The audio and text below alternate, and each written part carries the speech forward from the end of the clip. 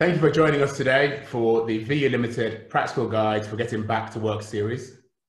The focus of today's webinar is on the legal and HR issues of returning to work. I'm Victor Ubogu, founder of VU Limited, a sports travel and hospitality business. Alongside me are Jody Hill, founder of the multi-award-winning Thrive Law. Jody is an advocate for mental health and has the One Mind campaign to ensure mental health risk assessments are mandatory in all workplaces. He recently appeared on BBC Look North, ITV News, BBC Live, Guardian, The Times, and Yorkshire Post as an expert in employment law. Hi, Jody. Hi. Thank you. Catherine Spencer, who is a former England women's rugby captain and founder of Inspiring Women, a specialist agency providing female keynote, motivational, and after-dinner speakers. Public speaker, sports pundit, writer, and recently published her autobiography, Mud, Mole, Mascara. Hi, Catherine. Hello, hi there. Paul Lomas. Paul is Director of People, Change and Transformation at Bibi Financial Services, a global provider of invoice financing to the SME market. With a track record of delivering a business-focused people agenda across all organization types, Paul has previously worked across a diverse range of sectors, including manufacturing, utilities, technology, telecommunications, publishing, and professional services. Hi, Paul. Hi, Vic. Hello, everybody. At this point, we don't know when live events will be back up and running as we know it. I've had to adapt in the interim from sports travel and hospitality to selling bulk PPE, masks, sanitizers, and gloves. Compared to live sporting events, it's not that exciting, but I've had to adapt.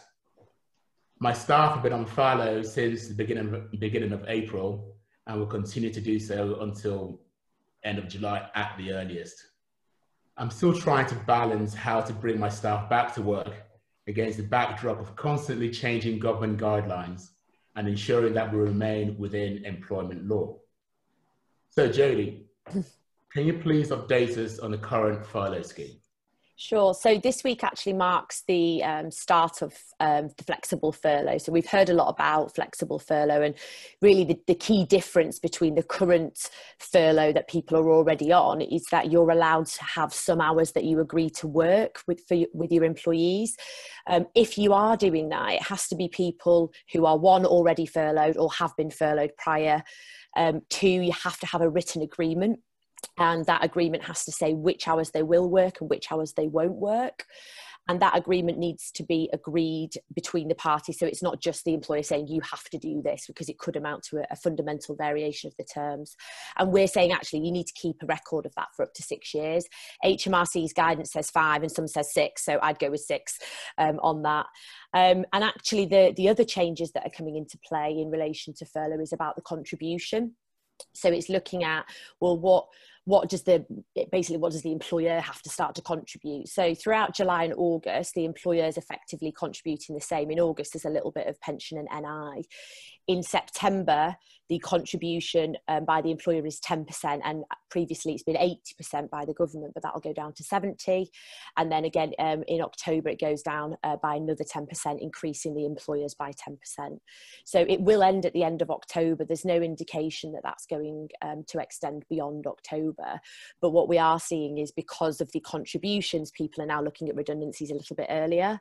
So it might be that if you weren't aware of the impact and the contributions coming in, then it now is really the time to start to think about whether or not, one, you'll use flexible furlough, and two, once the contributions come in, whether you can afford to keep people on furlough. I mean, the furlough scheme has been a lifesaver for businesses and employees.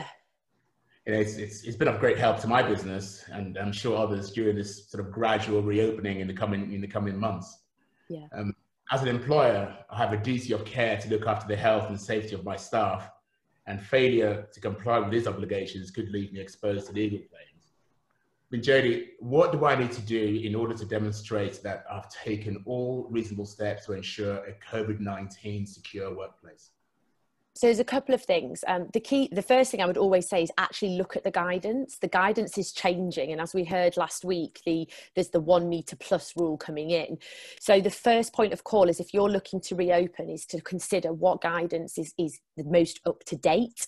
Make sure you're always working for the most up to date, and make sure you do a risk assessments on your workplace. If you're not sure about how to do those, there are loads of companies out there. We don't do that. We're not a health and safety company, but there's loads of templates online, and there's loads of organisations who can come and do it for you if you're not sure.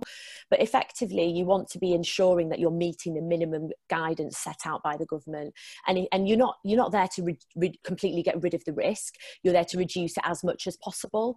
It's impossible to confirm to all staff there's no risk at all. But the reality here is, as an employer, as you say, you've got a duty of care, so you do have to consider, well, what are the risks to my workforce, and how can I minimise those as much as possible? The other thing I would say is, where someone is pregnant or disabled, or has been shielding, to conduct some individual assessments on those, because they are more high risk. And they're probably going to be more concerned about returning. So we've been running an advice line that's a free advice line, and that's all the questions that are coming in are around these people who are high risk and who are naturally more concerned because they're more likely to contract the virus. So just have that in mind. The other thing that's been really prevalent around returning to work and returning safely is where individuals don't feel it's safe and they refuse to come back to work, how employers deal with that. And that can be really challenging. Ultimately, there isn't a right or wrong way to deal with it. It's understanding, well, what is the reason why they can't return? And understanding, if it is because of health and safety, can you reduce the risk? Can they work from home? Or can you give them another role? And if you can't reduce the risk, or actually the risk is too high, it's making a judgment call then on what to do. So it's very much a case-by-case basis, but we're seeing a lot of people refusing to return to work at the moment, which is a real challenge for employers when they're trying to reopen. Wow. Yeah, it's tough. It's really tough at the moment. Yeah, I mean, health and safety is an aspect that we're going to be covering in next week's webinar. So if you're looking for advice on that, join us next week for the health and safety, where we have a specialist joining us. I mean, coming back to that, I mean, for a small business like VU, where we are in occupied offices in sort of shared building, is that the responsibility? Is that my responsibility, or the responsibility of the landlord to ensure that we comply? So we had this exact same discussion. We're at Thrive, there's only 10 of us. So we're also in a shared building, and our office was closed during lockdown. And when I went back in, the landlord had done everything. I actually thought it was my obligation. As an employer, I would have taken those steps anyway. So I think if your landlord hasn't done anything, then you would automatically have that obligation, because ultimately that duty of care is on you to make sure your employees are safe. Our landlord actually did everything that we needed. They put all the signs up, and they put little like circles on the floor, like if someone's coming down the stairs, wait here, don't cross. And so they were actually really good, but it's partly because we're owned by a university, so the building that we're in. So they were obviously really on it, but I think a lot of landlords are probably not. So if they aren't, don't wait for them to do it. You should step up and do that and put things in place. And certainly, Vic, we have shared office space as well. And like Jodie, the landlord has tended to take care of the public spaces. Yeah. And put in the place the social distancing, the one-way traffic, but we're taking care of our own then office space on that particular floor, and making whatever changes we need to do there. Oh, thanks, Paul. Actually, Paul, can you explain what happened at BB Financial Services when you went into lockdown, remote working, and furlough? How did you actually do it? Yeah, it seems a long time ago now. We exited our 17 UK offices the week before official lockdown. So somewhere around, I think that was the weekend of about the 13th, 14th of March. And we still have the best part in the UK of 780 colleagues who are working from home. Out of that, we've got about 120 people who are on formal home working contracts, so they're used to that. But a massive proportion of I would say over 99% of our working population in the UK is still working from home. So we started off with an absolutely massive logistics operation, transferring and delivering kit from office to home. Obviously, a lot of people are, have the laptop and therefore tap into their own broadband. But for those who didn't, we were delivering desktops and screens and ensuring that we were able to, that those colleagues were able to operate safely from home, but also to limit the impact on our clients. But they were in exactly the same situation as well, and many were decamping back into a home environment. So as well as getting people out to be able to work remotely and safely, we also adapted our people policies as well. We extended our holiday policy in line with the government guidelines, enabling individuals to carry their holiday over a 2-year period, rather than forcing people to take holiday during a time of furlough, although we will need to manage that obviously later in the year. We extended our sick pay provision and also our dependent leave provision as well as having a major focus on flexible working and understanding what that would need to be to meet individual needs. So if there was an opportunity for somebody to take time off during the middle of the day for childcare or dependent leave and go back online at 6 p.m., then we'd discuss that with them and agree that. But what we were very also keen to do is maintain, wherever possible, the gap between home working but also home life as well, because it can very easily merge and blur into one. The other thing we've done a lot of during this time out is reporting on a weekly basis so that we know where every one of our colleagues is in terms of working from home, on holiday, if they're suffering from any symptoms, be it COVID or other illness. So at least we have a clear picture of the health and well-being of the teams. I think the other thing to say, and I'm sure this will come up later as well, is we've placed a major focus on communication during this lockdown time, both from a work and a social perspective. We run all UK calls. We have team, individual and furlough comms with all colleagues. And it's probably a bit of a sad indictment on where we were before in some ways, that a lot of colleagues are saying they feel better communicated to and engaged now than they did before. Also within that, a major focus on well-being, ensuring we're keeping in touch, both working and furloughed individuals, reminding all colleagues of what is available through our online, through apps, through external sources. We have an employee assistance program, for instance, but also big messages, it's okay not to be okay, and don't suffer in silence. And reach out if that is a necessity. And of course, our EU and Asia officers have followed a similar pattern in line with their local regulations, some of which have been, particularly Singapore, have been a lot tougher than the UK. You mentioned furlough, Vic. At the moment, we've got approximately 145 colleagues on furlough across our sales, operations, and central functions. And what we've tried to do in where there's teams where it's a team of, let's say, 28, we split them into 4 groups, and where possible, we've rotated those teams on and off furlough to ensure a more even distribution. So some people will not have been on furlough for the full period. And so far, we've maintained payment of 100% of salary to all colleagues. And we see our use of furlough certainly continuing for the foreseeable future. And also interesting to note, our European officers have also been making use of their government schemes, particularly Germany and France. So yeah, I'm really proud of the organisation of how we've adapted and got out there and maintained. We've maintained our Net Promoter scores and Trustpilot scores.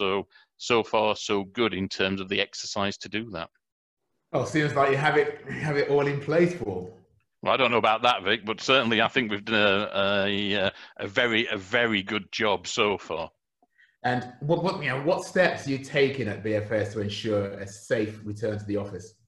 Yeah, Yeah, I'll pick up on something Jodie said earlier, and that's about the risk assessment. And we've adopted a sort of a 6-stage assessment to help make the decision as and when we'll return to an office.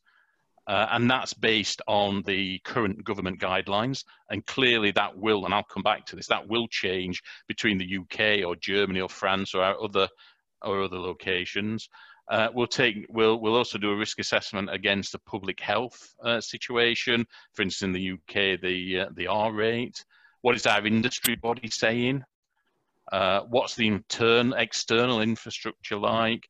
And I was on a call recently where I think there was somebody from either BP or Shell were on the call, and they were saying they would take a totally different view to an office opening in London, say, compared to Aberdeen. London partly because of the transport infrastructure and the ability to get to the office, whereas they were saying in Aberdeen most people could drive to the office, so it gives you a certain difference in approach. We'll look at our internal readiness in terms of how well prepared we are to go back, and our internal health rules as well, if there are any. So, but having said that, in the UK, if we were quick out of the office, we'll be slow and cautious to return. I don't see us being back much before late September or October. And our current office space calculations in terms of maintaining social distancing is that we'll probably return at about 30% capacity.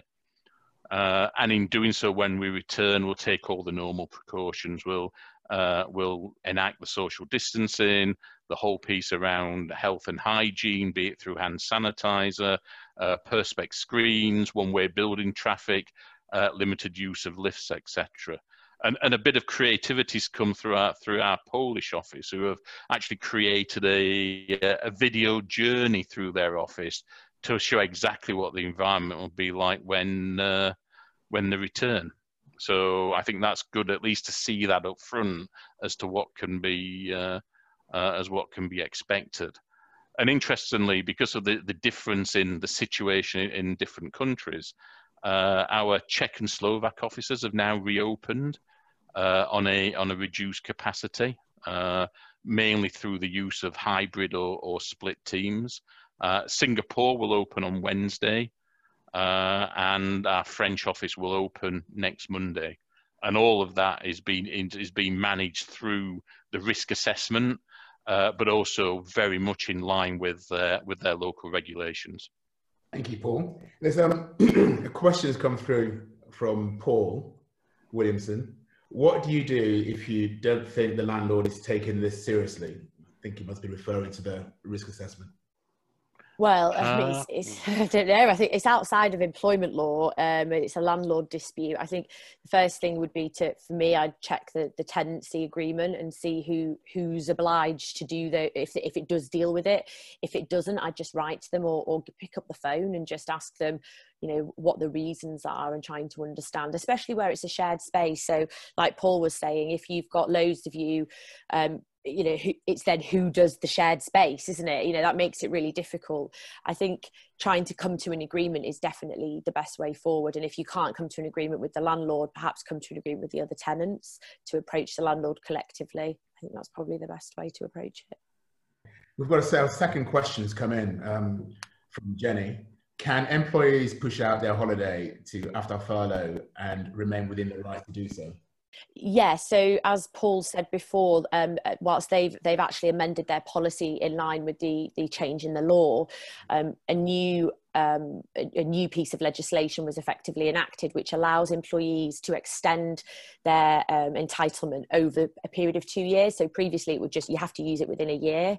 You don't have to use it in furlough. The furlough part is irrelevant to when you use your holiday. Your holiday, you can actually carry it over for 2 years, provided that the reason that you couldn't take it was because of COVID or something linked. So 99.9% of people have been affected. So I think pretty much it'll apply to everybody. Do you agree, Paul? Yeah, I do. But we still do have people taking holiday now in furlough as well, who still want that time gap off, that space, that time off, just to reboot and chill. But totally agree with what you said there, Jodie. And Yeah. just got to be managed as you would normally manage your holiday calendar. Yeah, we actually have one of my staff has taken off every other Friday, and she just said, "I just want like a long weekend just to do nothing." I know she says, "I know I can't go anywhere," but her big holiday had been cancelled. Obviously, she had quite a lot to use up, and she was like, it can be quite stressful. Like the type of work that we're doing is very reactive. It's all about COVID, so that's all we're talking about all day. So having that extra space at the end of those weeks, she's found really helpful.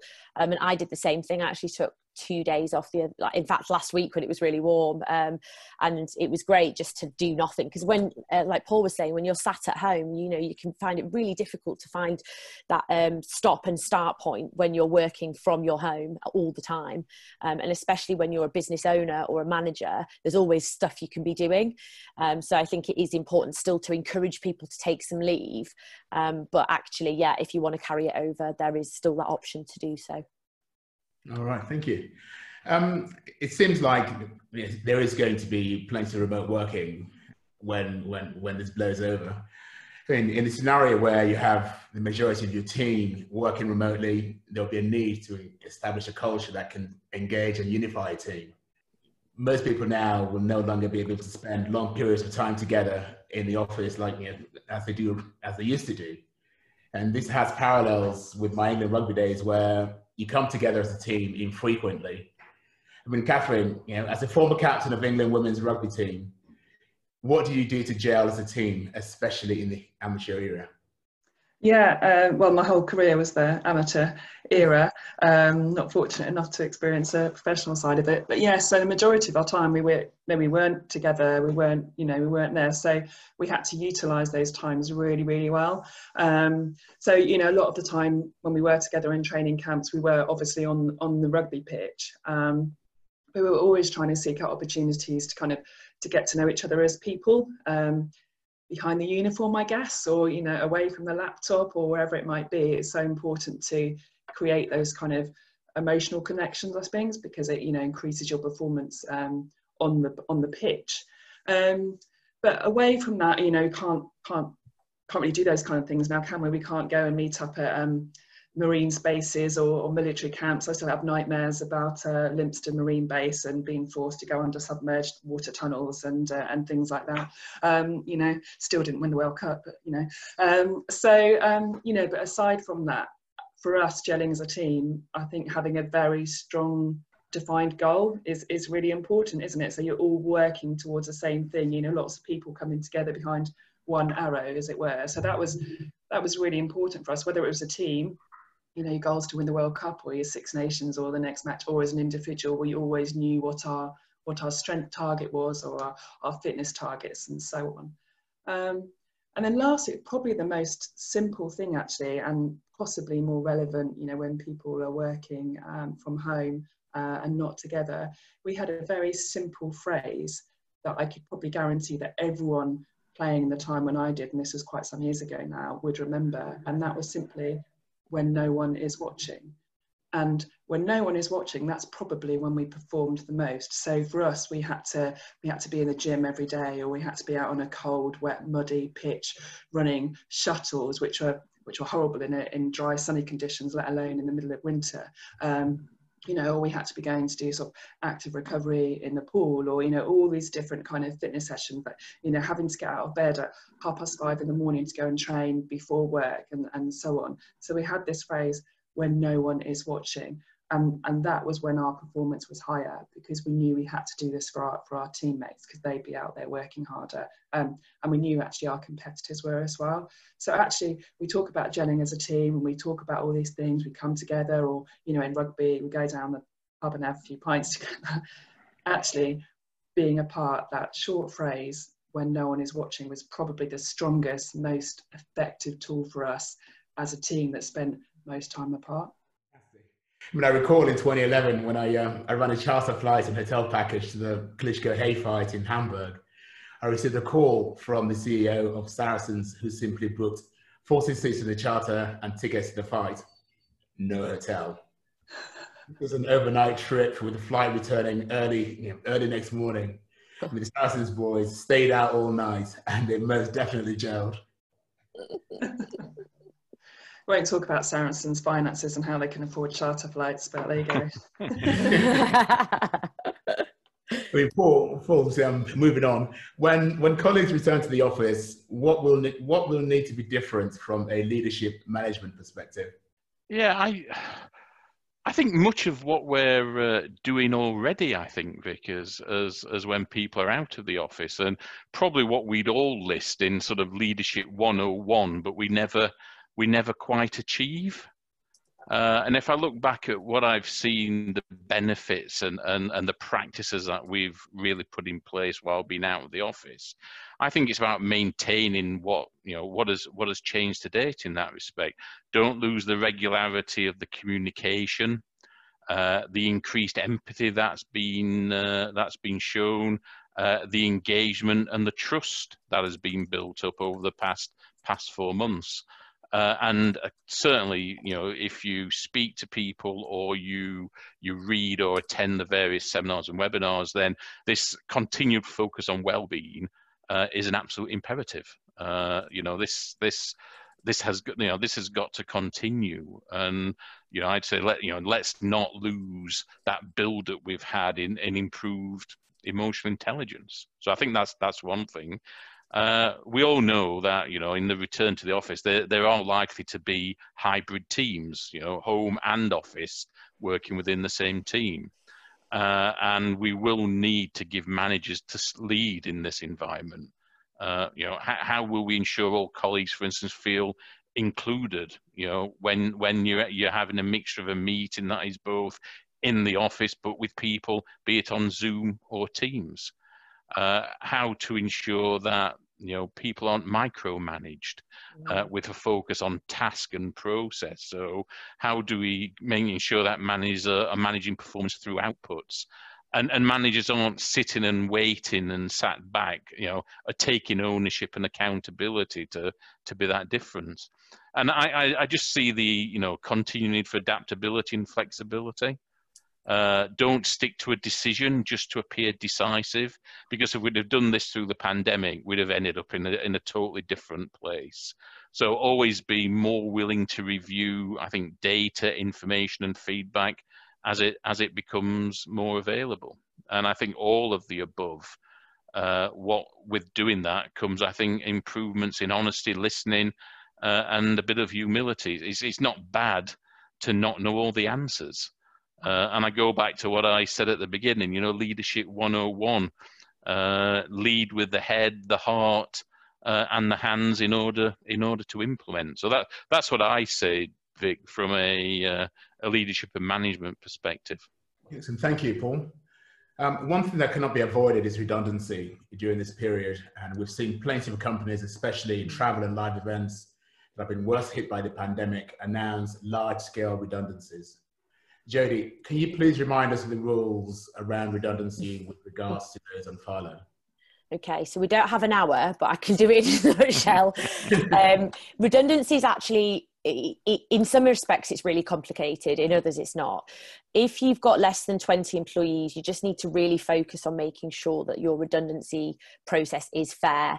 To make it fair, you need to have a fair selection criteria. And when we talk about selection criteria, it's looking at making sure that the criteria you're judging people on isn't discriminatory. So, for example, if you're using sickness and someone has a disability, not placing as much weight on that, or policies like first in, last out could indirectly discriminate against people who are younger.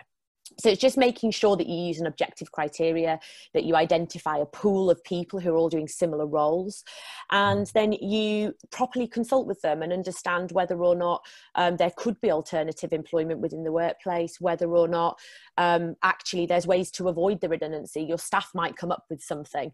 So the meaningful side of the consultation is don't make the decision before you go in with an open mind and adopt that fair criteria. And I'd say if you've got under 20 employees, make sure you do at least 2 meetings with them.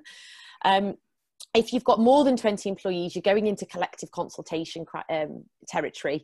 So it gets a bit more complicated. You've got to have employee representatives. You've got to ensure that you comply with the statutory consultation timeframes, depending on how many employees you have. So there's a lot more to it when you go into those realms. And I would strongly recommend taking advice if you're in that territory, because the risks are much higher.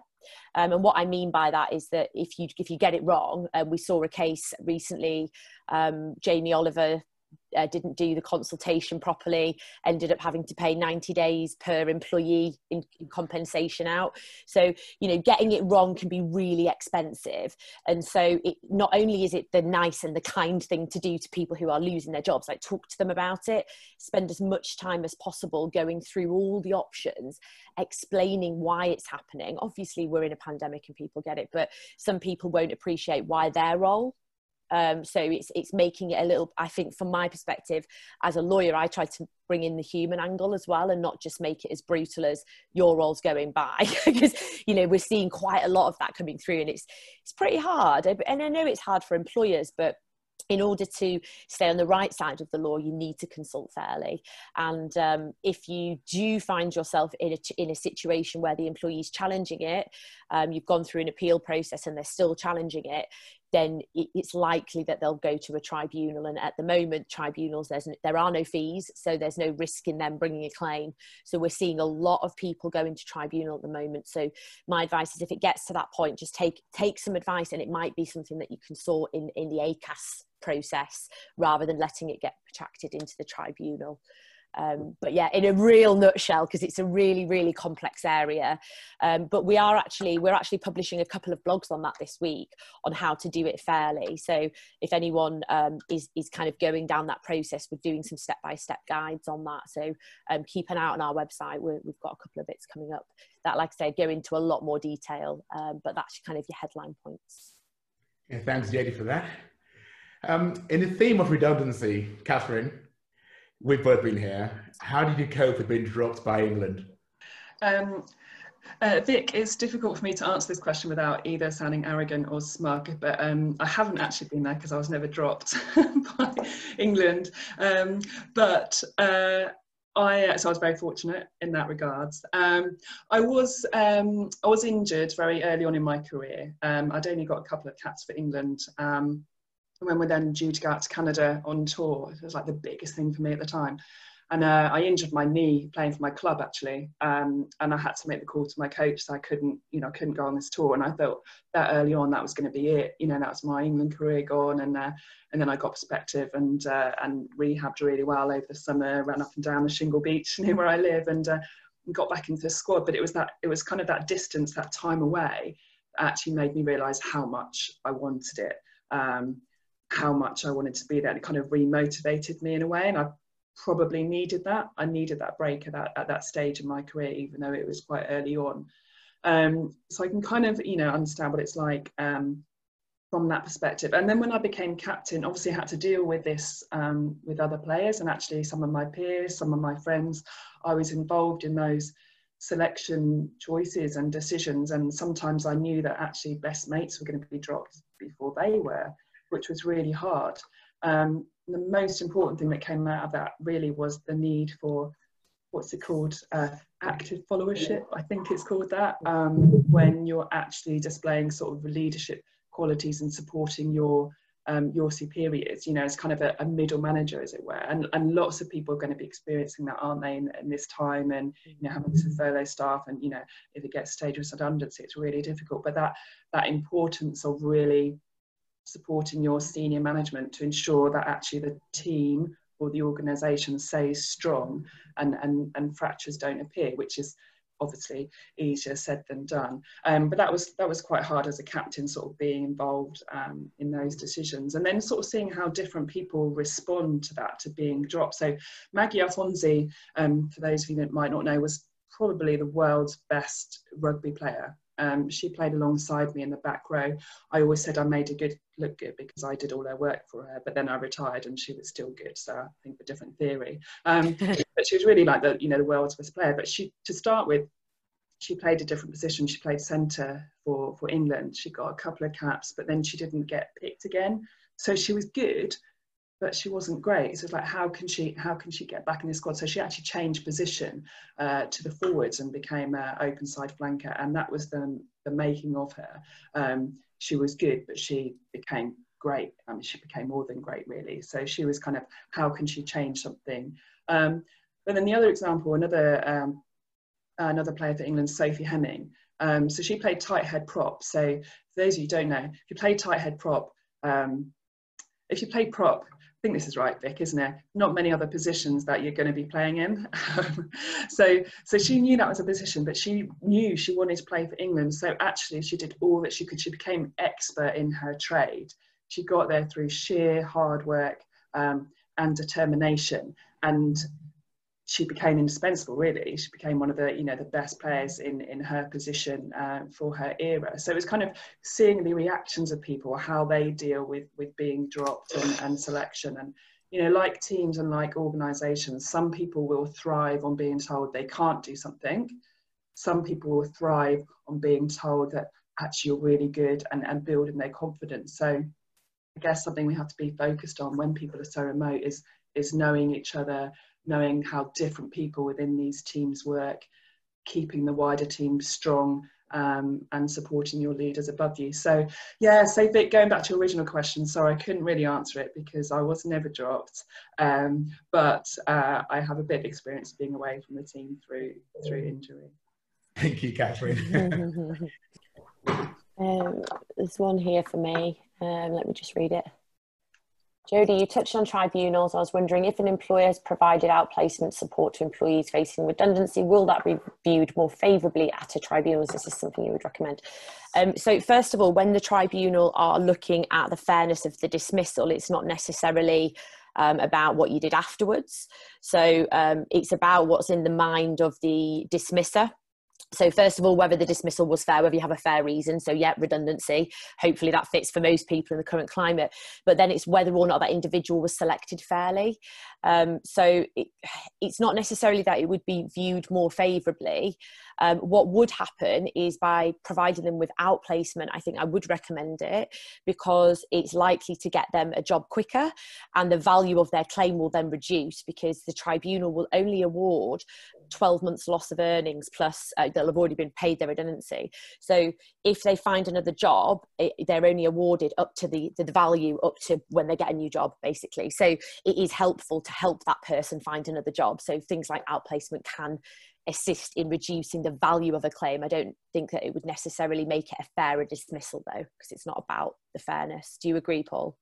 Yeah, and it's interesting. We were in a major restructure before furlough, before lockdown struck, and we've continued that in a virtual way. But everybody who was involved in that program has been offered outsourcing, and probably an 85% take up from that group. So the right thing to do, but totally agree with you, Jodie. I can't see a tribunal taking it into account in terms of being favourable or not versus the original decision taken. Yeah, because what they actually look at is they look at whether the decision to dismiss is fair. So it's not necessarily what you've done to support them afterwards or anything else. It's about that actual decision. And that sometimes can be quite difficult for employers to get their head around because actually the tribunal won't rerun that either. They don't rerun the redundancy process. They just look at, well, given the circumstances and the information that person had in that meeting, was it fair? And also, was it within the band of reasonable responses? So that would actually fall outside of what their decision-making powers would be. But I think I agree with Paul. I think it's a really good idea, not least because it's the right thing to do to help people at this time, but also from a purely legal perspective, it would reduce the value of any claim if they did get another job. Thank you, Jodie. I think we're almost out of time. So I'm going to summarise. I mean, the key points that I'll be taking away from today's webinar are flexible furlough starts tomorrow. Make sure you have a written agreement in place. Carry out a COVID assessment risk. Redundancy, act now to ensure you have enough time to conduct the process. Flexible working hours is the way forward. Regular communication with your employees, very, very important.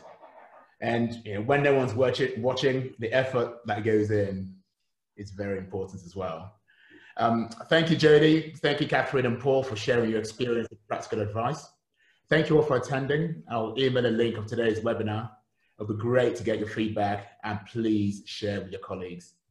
This webinar will also be posted as a podcast on Spotify, Apple, and other platforms. Our next practical guide for getting back to work focuses on health and safety. This will be on Tuesday, the 7th of July at 12 o'clock. I'll be joined by Peter Kinselli, who's an Associate Director at Cardinus Risk Management, a leading risk management consultancy. Rugby legend and executive coach at Preston Associates, Lee Mears. Former Bath and England fullback, Jonathan Webb, who is an orthopedic knee surgeon and has operated on a global array of international athletes, and will share stories from his sporting injury operations. Registration is free. We're looking forward to seeing you then. Thank you and goodbye.